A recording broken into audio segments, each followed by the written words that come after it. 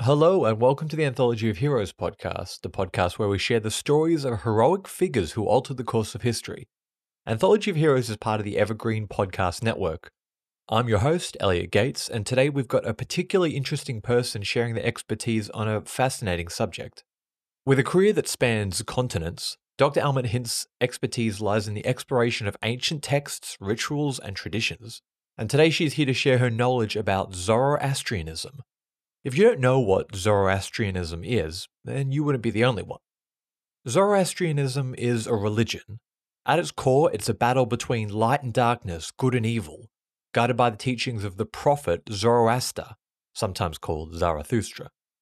The earliest written reference to Zoroastrianism is about 2,600 years old, but many scholars estimate it's even older than that, making it one of the world's oldest religions, predating Christianity, Islam, and possibly even Buddhism. While its historical significance is undeniable, what makes Zoroastrianism truly fascinating is how it continues to influence our world today. Zoroastrianism's principles of ethical living, the pursuit of truth, and the constant battle between good and evil continue to resonate with people in all walks of life. Its impact can be seen in various aspects of art, philosophy, even movies. Watch any Marvel film if you don't believe me. For centuries, Zoroastrianism was one of the largest religions in the world. In the Roman Empire, there was Christianity, and in the Persian Empire, Zoroastrianism. But during the Muslim conquests of the late 7th century, the Persian army fared considerably worse than the Roman Empire against the attackers. Much worse, actually, they were effectively wiped out.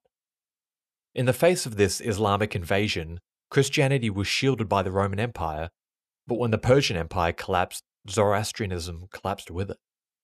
But the most dedicated clung to their old ways. And right up to today, around 120,000 people still continue to practice this ancient religion, rock star Freddie Mercury being one of them. Their numbers, though, are dwindling.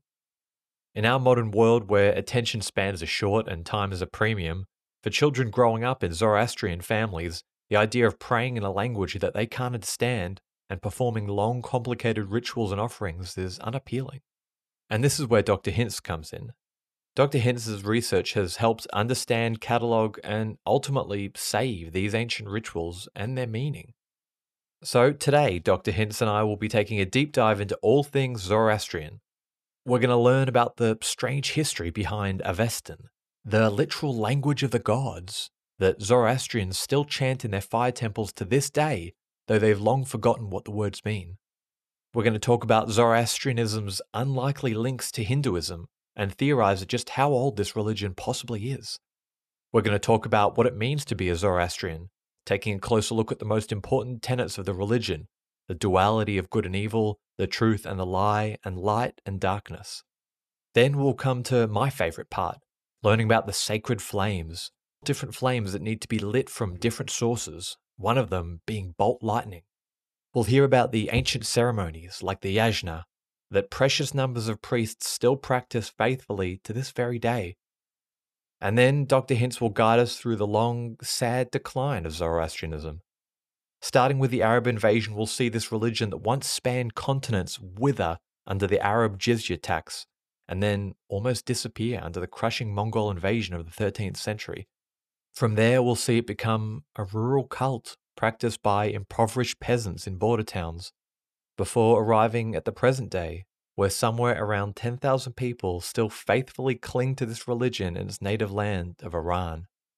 The thing that always wows me about this is that Zoroastrianism wasn't some little cult practiced by a bunch of Celtic warlords in some little pocket of Europe. For centuries, it was the religion of one of the most highly organized and advanced states in the world. And then almost overnight, it was gone. Imagine if today we were looking back and thinking, oh, what was that religion called that the Romans followed? Christianity, that's it. It's weird to think that how important this practically forgotten religion once was, and that in a generation or two, these rituals and ceremonies that people have been doing for the last 3,000 years will probably come to an end. Is that sad, or is that just the rite of passage as civilization marches on? If nothing else, it's a reminder of the impermanence of culture and religious traditions, and a prompt for us as people to celebrate our diverse heritage. So, time to rekindle the flames. Let's get into it. The story of Zoroastrianism, the forgotten religion of ancient Persia.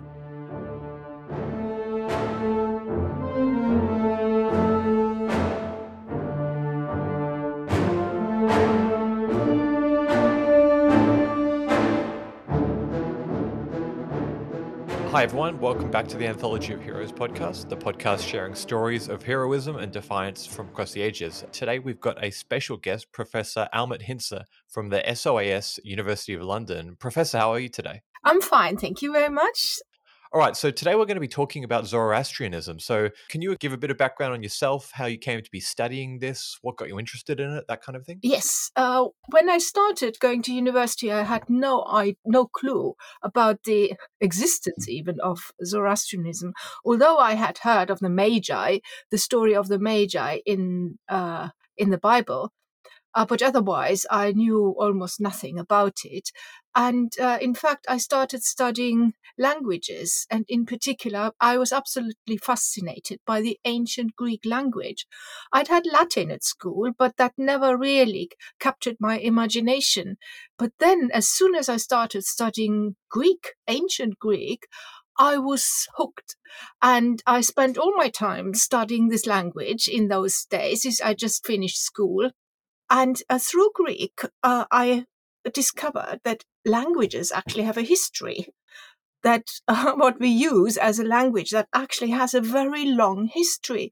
And so I got more and more involved in the study of the history of Indo-European languages, and I moved from ancient Greek to Sanskrit. And while doing that and focusing on Sanskrit, my teacher, Dr. Elizabeth Tucker, drew my attention to the ancient Iranian languages, and in particular the Avestan language. And I started studying that language and decided to do my PhD. And there I got really deeply involved in the study of the most ancient and sacred texts of the Zoroastrian religion. I moved to England in 1997 and was invited to teach Zoroastrianism, the Zoroastrian religion, at the School of Oriental and African Studies. And that's what I'm doing to the present day. Right. Well, quite a resume there for sure. So, on the note of those sacred texts you were talking about, maybe you can give us a bit of a background into what Zoroastrianism is. Is it a religion? Is it a cultural group? What is it? Where do we start? I think we should start with it as a religion. And it starts with a man called Zarathustra. Many will have heard of Nietzsche's work, Thus Spake Zarathustra. But Zarathustra, this figure, is central to the Zoroastrian religion, and that's where actually the names, which we say here, Zoroastrianism, where that name comes from. Zoroaster is the Greek form of the name Zarathustra. The Iranian form is Zarathustra. And that's how this name also occurs in the ancient Iranian texts. And they are referred to as the Gathas of Zarathustra. So they are ascribed to him. When worshippers recite these texts and priests recite them in the rituals to the present day in this very ancient language, which is more than 3,000 years old, they still pray in that language, and they relate directly to Zarathustra because that was the language in which Zarathustra formulated his message. This message was communicated to Zarathustra by his god, Ahura Mazda, in that language, in that Avestan language. So that gives this language this very special status within the Zoroastrian religion. And at the same time, they have done an immense service to the study of the history, not only of the Iranian languages, but of Indo-European languages, because the Avestan language is one of the oldest surviving witnesses of an Indo-European language, which have been preserved within the religious practice up to the present day. Wow. Well, so it's almost like in the same way Latin is the sacred language of Catholicism, this is a sacred language that's just preserved almost for a ritualistic purpose. Is that fair to say? Yes, it is for ritualistic purposes and also for private prayer. The Zoroastrians pray by heart. That's how it used to be done. Nowadays, the memorization has declined and Zoroastrians don't know so many texts by heart anymore.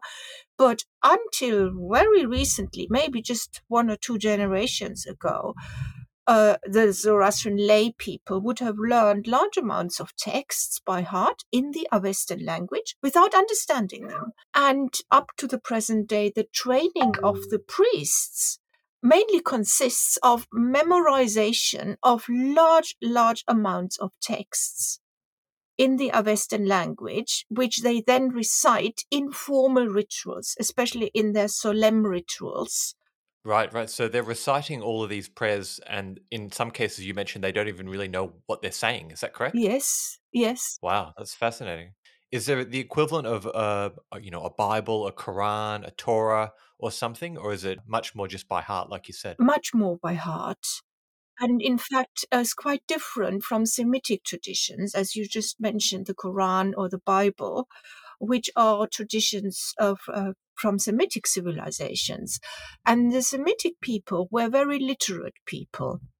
And goes back to Mesopotamian culture and where they invented a writing system, and they had a writing system from the 3000s BC onwards. In contrast, the Indo-European speakers, they didn't write until much later, and they usually learned how to write from cultures into whose lands they had migrated. They took over, or they learned how to write from the indigenous population, the Minoan civilization, who had a writing system. In Iran, the earliest written document from Iran is actually from 520 BC, from the Achaemenid king Darius. He had a cuneiform writing system invented, and that imitated the great Babylonian tradition. But at the same time, there was writing around in the form of the Aramaic script, which was an alphabetic script. And the Achaemenid kings, they started using that writing, that language, the Aramaic language and the Aramaic writing for practical purposes. So then we start having writing that they use not only the Aramaic script, but also the Aramaic language to convey messages. And the way they did it was that they had these professional scribes, Aramaic people.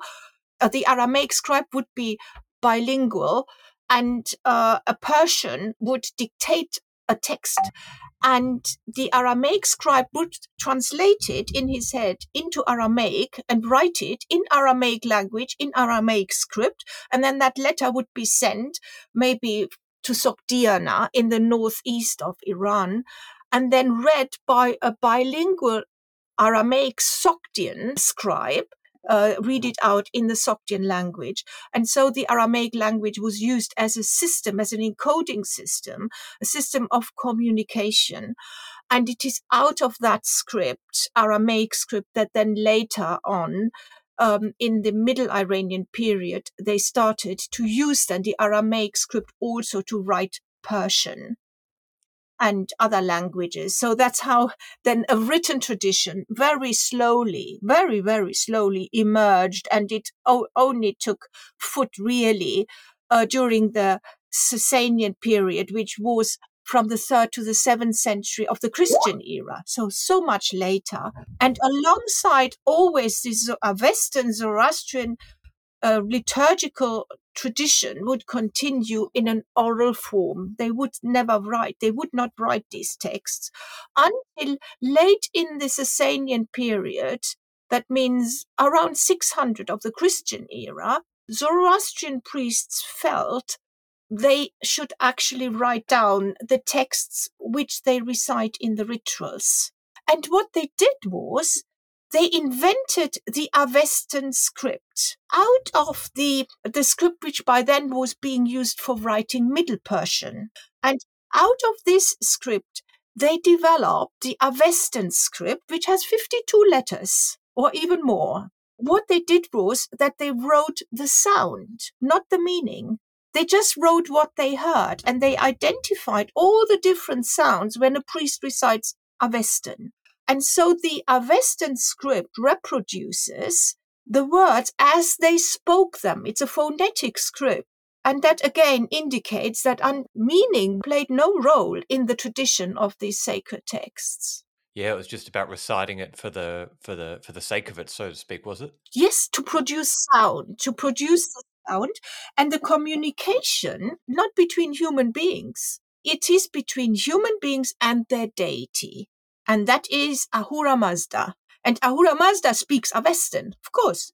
He communicated in Avestan with Zarathustra, and that language has remained the language of communication between the worshippers, be they priests or lay people, and their god Ahura Mazda. Wow, and going back to that, Ahura Mazda, the kind of deity, and then we've got Zarathustra, who, I don't know, something like a prophet or something. A human being, the man, a priest. Right.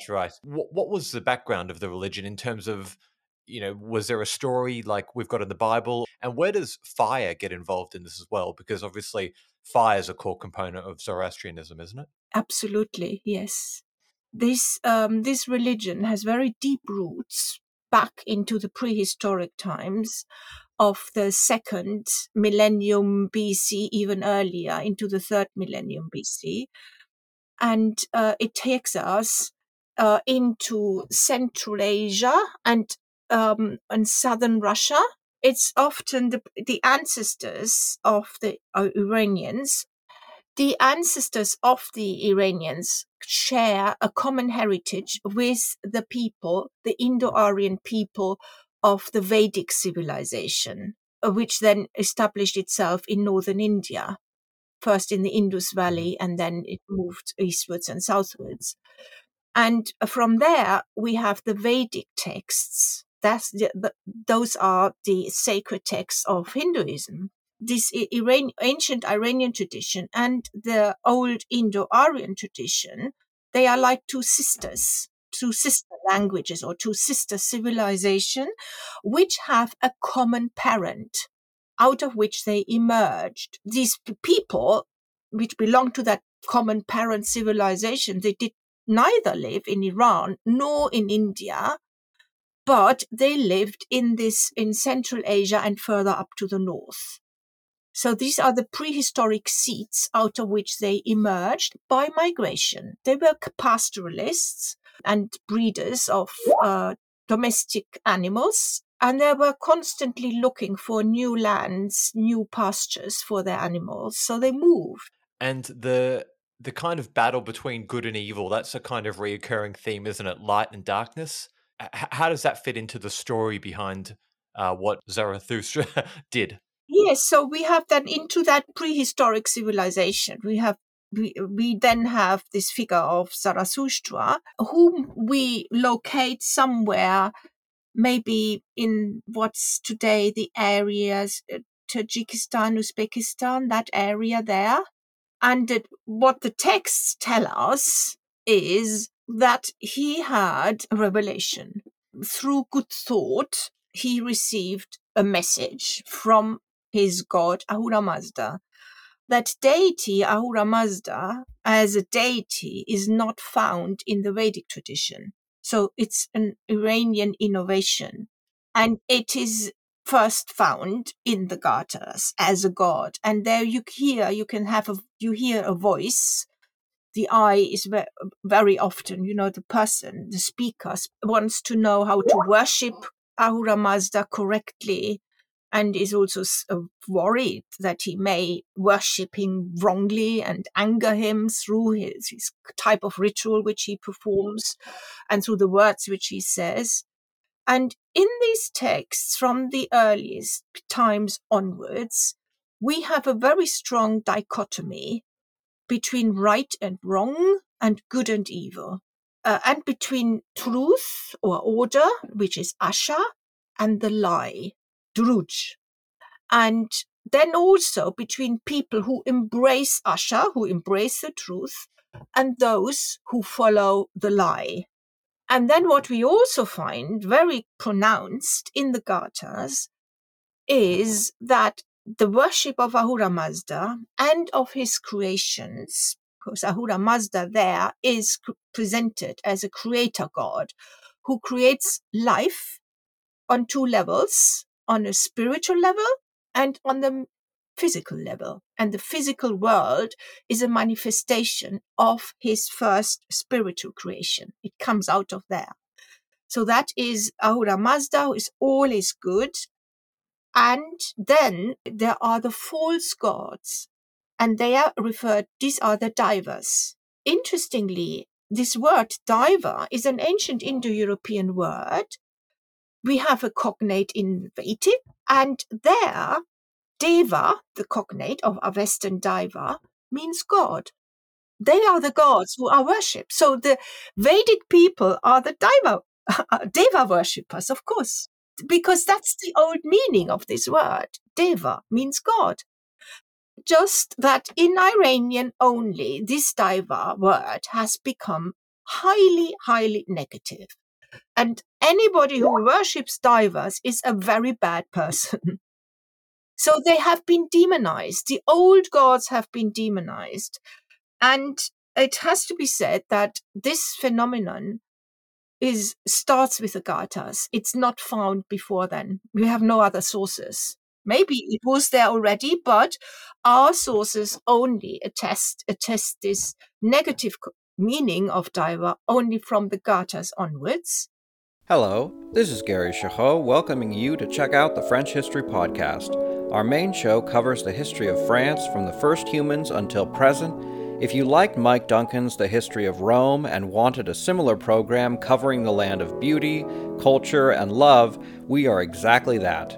We also host world-renowned scholars who have delivered guest episodes on their specialties, including 18th century pirates, revolutionary booksellers in 20th century Paris, the special friendship between the Marquis de Lafayette and Thomas Jefferson, and numerous others.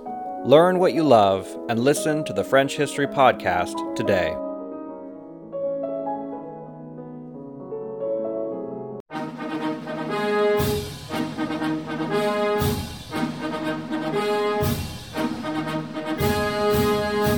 We often hear about the individuals who took the oath of office to become the chief executive. But what about the other people who play a role in each administration, or the events that may not be as well known, but that contribute to the reshaping of the office of the American presidency? On the presidencies of the United States, we explore each administration beyond just the person holding the highest elected office in order to better understand the history that brought us to the modern-day presidency. I hope you'll join me on this journey through the annals of presidential history. Presidencies can be found anywhere fine podcasts can be found, and is a proud member of the Evergreen Podcast Network.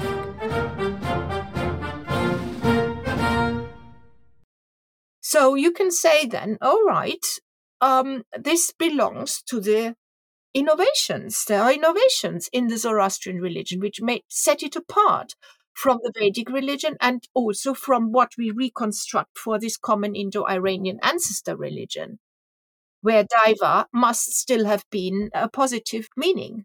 On the note of other gods, obviously, this is a religion that pushed up against Christianity, particularly in the Eastern Roman Empire. So was it one of those religions that was spread by the sword, or was it just purely kept for the heartland of Persia? We have no evidence that it was spread by the sword. The religion did spread. It became the dominant religion amongst the Iranians. And there was a very strong imperative for the Iranians to worship Ahura Mazda and not to worship any divers. But it is a feature of the Zoroastrian religion that it has remained a religion of the Iranian people. It never really spread far beyond that. The only instance where it spread to another country is Armenia, where Zoroastrianism was very, very well represented. And the Armenian language took a lot of Iranian words in it, absorbed loan words, lots of Iranian loan words during the Parthian and the Sasanian period. That's the only instance. Zoroastrianism, it has remained the religion of the Iranian people. Mind you, the Iranian Empire was very far-reaching. The Achaemenid Empire, from Cyrus onwards, from 550 BC onwards, until until the invasion of Alexander the defeat of the last Achaemenids in 330 BC. That spread from the Indus River to Anatolia, to the coastline, the Mediterranean coastline, and then into Egypt. So all of that was under Iranian rule. And Zoroastrianism spread into all these areas. And we have documents from far-flung lands which were not Iranian. So from Egypt, for example, they were there, and also from Anatolia. In Anatolia, Zoroastrianism was very strong. And that continued through the Parthian period, which started in the 3rd century BC and went on until 224 of the Christian era. So for almost 500 years, Zoroastrians were traveling in all these areas, although not all of them remained under Iranian rule. And of course, they were then constantly fighting with the Romans. But these fights, they were all about power and influence and land and domination. The Iranians were not so want to spread the religion to other lands.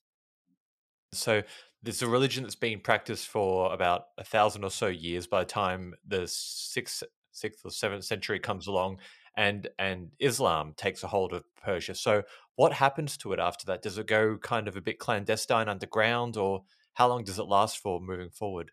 The Arabs started to make inroads into the Sasanian Empire, which was a world power at the time, constantly fighting then against the Byzantine Empire. They then eventually overran Iran, and Iran became part of the Caliphate.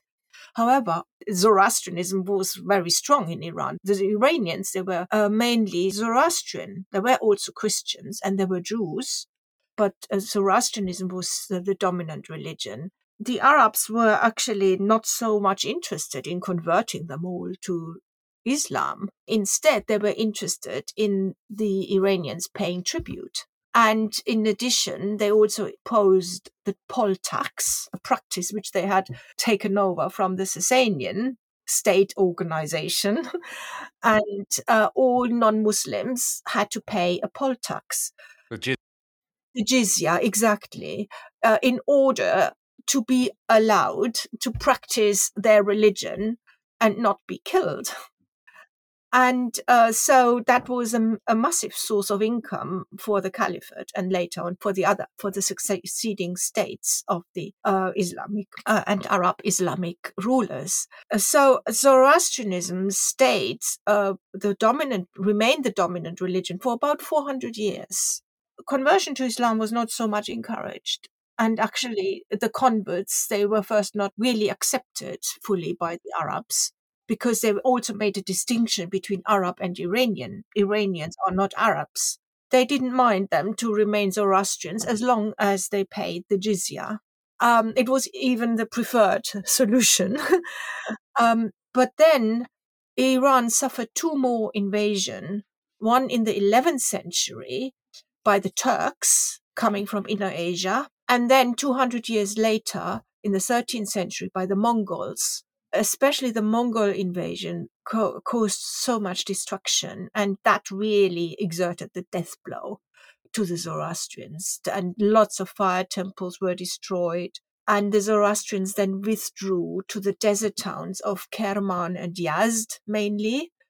And that's where they then continued practicing their religion, hoping to remain unnoticed. So very much on the fringes of society by that point. And was it a bit more of a rural thing? Yes, absolutely. A rural thing. And they were more and more impoverished. And at some point also Islamic law made a rule that a family member of a non-Islamic family who would convert to Islam would inherit all of the family property. And there were individuals who betrayed their families and converted to Islam, and that caused a lot of bad blood within Zoroastrian families.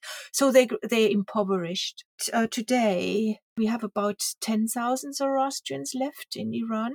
Wow. Okay. I was going to ask about them. So do you know, are they persecuted heavily today, or is it a freedom of religion kind of situation, or? Yes, they are tolerated. They are like all non-Muslims, so they could never be a minister, but they are still protected. They are recognized as a minority. So all the people who were allowed to pay the jizya, which were the Jews, the Christians, Sabaeans, and the Zoroastrians. These four groups, they had the option of paying the jizya. And for the Zoroastrians, it was abolished eventually in the 1880s, in 1882. And that's the case to the present day. And that means they can have a member of parliament. So they have a representative in the Iranian parliament. And so do the other minorities, the Christians and the Jews, one representative, but that one representative is allowed to speak only about matters which pertain to the minority to which they represent.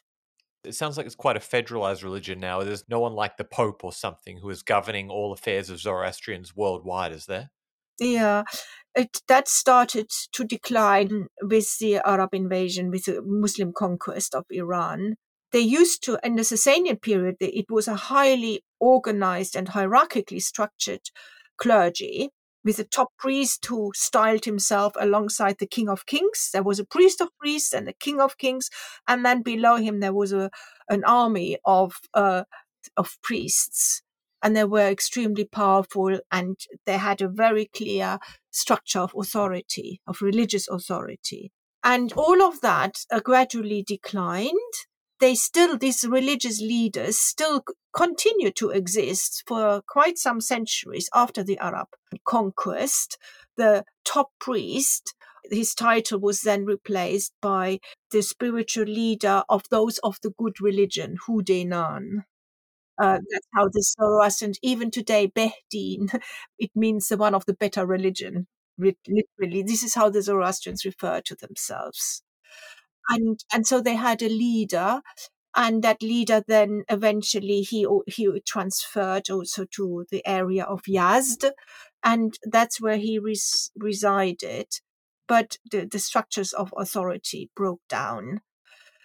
And then, of course, we have a diaspora community of Zoroastrians in India. Their story goes that they left Iran after the Arab conquest of Iran and they settled in India. It was mainly justified then in search of religious freedom, but also contacts between Iran and India go back well into the Achaemenid period. So there have always been contacts, business contact, trading contacts. So they didn't move into completely unknown land. But they settled there as families in greater numbers, and they started forming their own communities there, built their own temples, their own places of worship, and also towers of silence where they would expose their dead. And these are always indications that they actually properly settled there in this area. And in India, they became known as the Parsis because they came from Persia. Yeah, and in India, they could practice their religion unchallenged. They refrained from trying to proselytize, obviously, in order not to interfere with Hindu practices and upset the host country. They were respected and tolerated and were allowed to practice their religion, which they did. And the ritual, the priestly structure in India is such that they do have a hierarchical organization of priests, but they have several of the chief priests. They are called dastur, which is the highest priestly title. In India, they are the spiritual leaders, and they are usually the priests who are at the most sacred fire temples, which is a victorious fire called a victorious fire temple, the highest grade of fire, which has to be lit from 16 different sources, including from lightning. It's very complex to establish one of those fire temples. Yeah, I bet. Yes. So each of these fire temples has a dastur at its head. And they are the spiritual leaders amongst the Zoroastrians of India. What is the significance of fire? They don't worship the fire directly, do they? It's not part of it, is it? No, they don't worship the fire in itself as fire, but they worship the fire because it is the visible form of their god Ahura Mazda. And the fire is also addressed as the son of Ahura Mazda. And in one of the oldest texts of the Avesta, in the Yasnahaptanghaiti, fire, the ritual fire, is addressed. The heavenly fire, the son of Ahura Mazda, is also addressed and is invited to come down and merge with the ritual fire. And from that moment onwards, Ahura Mazda is present within the ritual fire during the ritual performance. From then on, they are in the presence of their deity, of their chief god, of their god. That's where in Zoroastrianism the significance of the ritual fire lies. Zoroastrians always pray facing a source of light, be it the sun or be it a flame. It is the focus of their worship.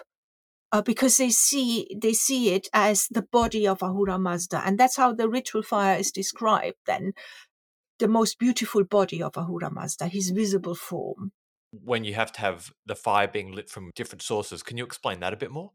Oh yes, they have, and they have these different sources of ritual fire, which it has to be produced in these different ways, 16 different forms of fire, and each of them has its own name. And but the one lit from lightning is the most difficult one. And this is just meant to be different forms of Ahura Mazda, is it? Is that the symbolism for 16 different? I think this is just that there's these different types of fire.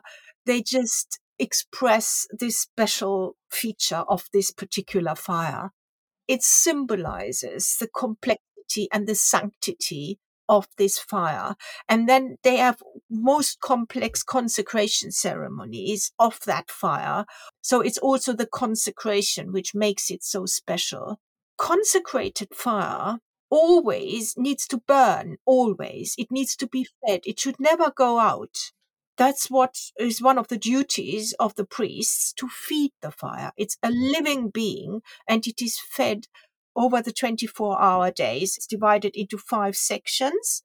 And in each of these sections, the fire is fed by the priest by performing a special fire feeding ceremony, adds more fuel to the fire, which would then last into the next section of the day. Fascinating. I've got to ask, were there any other rituals that were a bit, interesting or a bit foreign or exotic sounding to us that you can think of as well? Yes.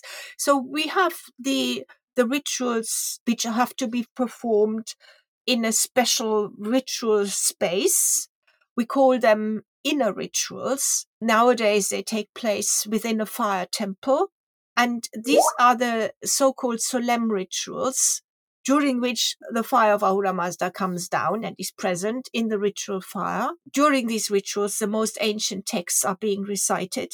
The priests also perform ritual actions. And these ritual actions are quite complex, and one doesn't really understand very well what is going on when one just watches it. But some of these actions are very, very ancient. And we find similar actions also in Vedic ritual. So one of the things which they do is that they prepare a special drink from a plant which is called, in Iranian, in Avestan, it's called the Hauma plant. And in Vedic, it's the Soma. And it is a Soma ritual, a pressing ritual in which this plant, a juice is extracted from this plant by pounding it in a mortar and with a pestle. Then it's mixed with water and with different ingredients, also a bit of milk, and other plants are added. And then this concoction is consumed ritually by the priest. And it's supposed to have some intoxicating effects on the person who consumes it. Yeah, so this is the main ritual action which is performed.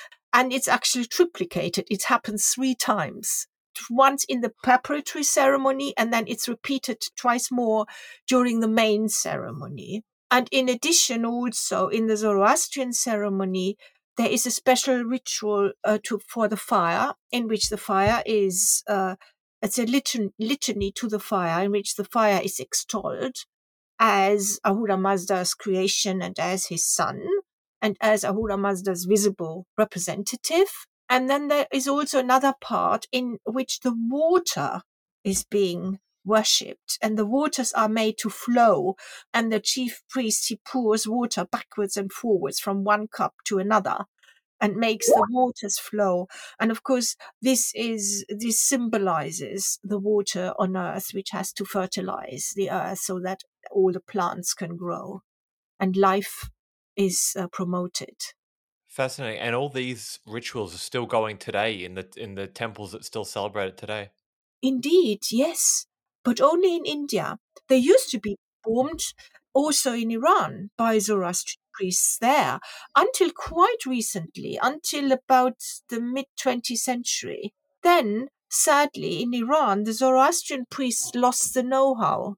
The tradition broke, and it just shows how important is the training of the priests and the handing down of the know-how, how to do this. And this happens when they are educated, the young priests, the learning priests. They learn the text by heart, and they learn also the actions which they have to perform. And in Iran, the ritual was thought to be too difficult. Maybe also Zoroastrians didn't request it anymore. This all happened in Iran during the Pahlavi period, that there was, all this modernization going on. And there was also a debate about then praying in the vernaculars, praying in one's own language. Why should I pray in a language which I don't understand? In the Avestan language. And so this was also up to the present day that followers of the religion, lay people say, why should I learn these prayers by heart? But then also a decline in the priestly training. And so it just broke down in Iran, and these inner rituals are no longer performed. They are still performed in India, where we have a Zoroastrian training school for priests, but only one.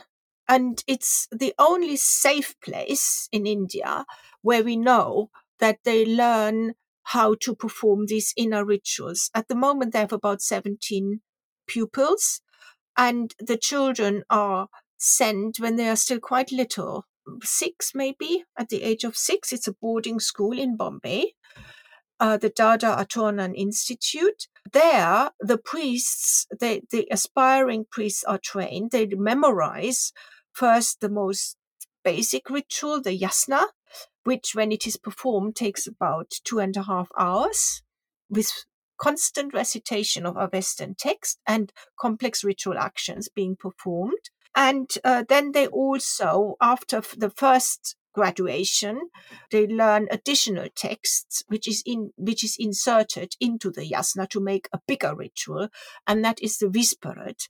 So they learn these two rituals to perform by heart, and then they have their second graduation after that.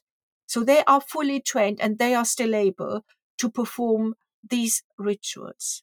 In my recent research project, which was funded by the European Research Council, that project was called the Multimedia Yasna. It has just come to an end. And there we filmed a full performance of a Yasna ritual in Mumbai, in that priestly school. The priest staged it for us. But a stage ritual and a real performance is exactly the same, because invariance is a great feature of these rituals. They should always be the same. I'd love to see it if you've got the video of it, or if you can share it. Oh, yes, you can. Yes, I've got a link, and it can be watched, and it's actually interactive. That would be great. It's most welcome. Yes. I suppose my final question. So, in your opinion, what does the future of Zoroastrianism look like? Is it a religion growing? Is it shrinking? Sadly, the numbers are declining. Then nowadays, there may be just under 70,000 Zoroastrians in India. And then the rest is a global diaspora. There are quite a few in the United States and in Canada. And then there are about 5,000 in the United Kingdom, and some individual Zoroastrians also in continental Europe. There are some in Australia. There used to be quite a strong community in Hong Kong and also in East Africa, but most of them have left now. So altogether, we estimate between 110 and 120,000 Zoroastrians worldwide. And how is it going? How is it developing? The most traditional practice of Zoroastrianism is found in India, where we can still witness the projects, the practicer, the religious practice, the traditional religious practice. There is a strong, relatively strong and growing stronger and stronger communities are there in the United States. And there, new forms of religious practice are developing there. And it will be interesting to see how the future will be. I don't know for how long these inner rituals, which we filmed in Multimedia Yasna project, how long they are going to survive. I've just got another grant, again from the European Research Council, to film a Vizparet ceremony. So we are going to do that hopefully at the end of this year or early next year, to make sure that we have got footage of it. Yeah, chronicle them. Yeah.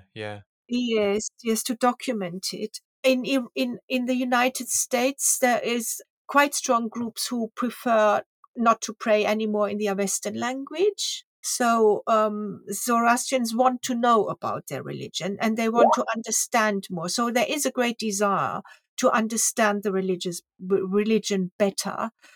And this is obviously very much to be welcomed.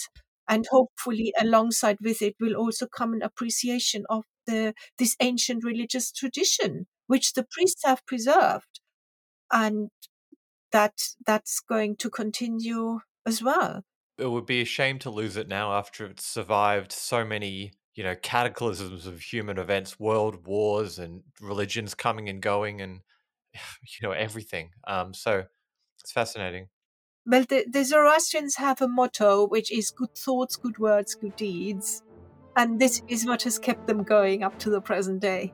Fair enough. All right. Well, thank you very much, Professor, for coming on the show. It was great to speak to you about your work and super interesting. I'll make that recording that you've sent through live. I'm sure everyone can appreciate that as well. Yeah, well, thank you very much, Elliot.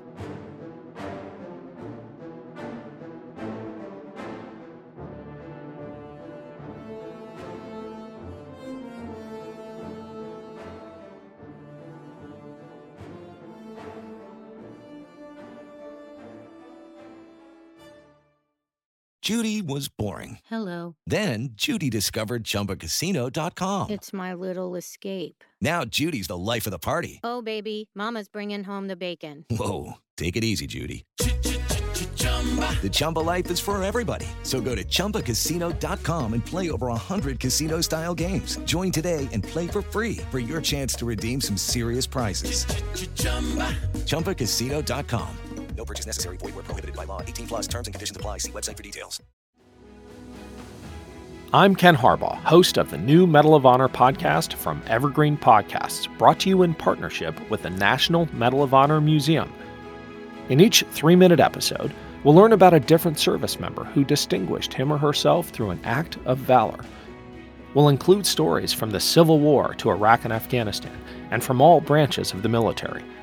We'll talk about service members who were overlooked for the medal at first due to their race or religion, and about those who were celebrated at the time.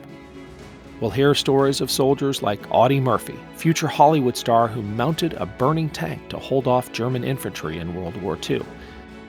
And people like Dr. Mary Edwards Walker, a Civil War Army doctor and the only woman to receive the Medal of Honor so far.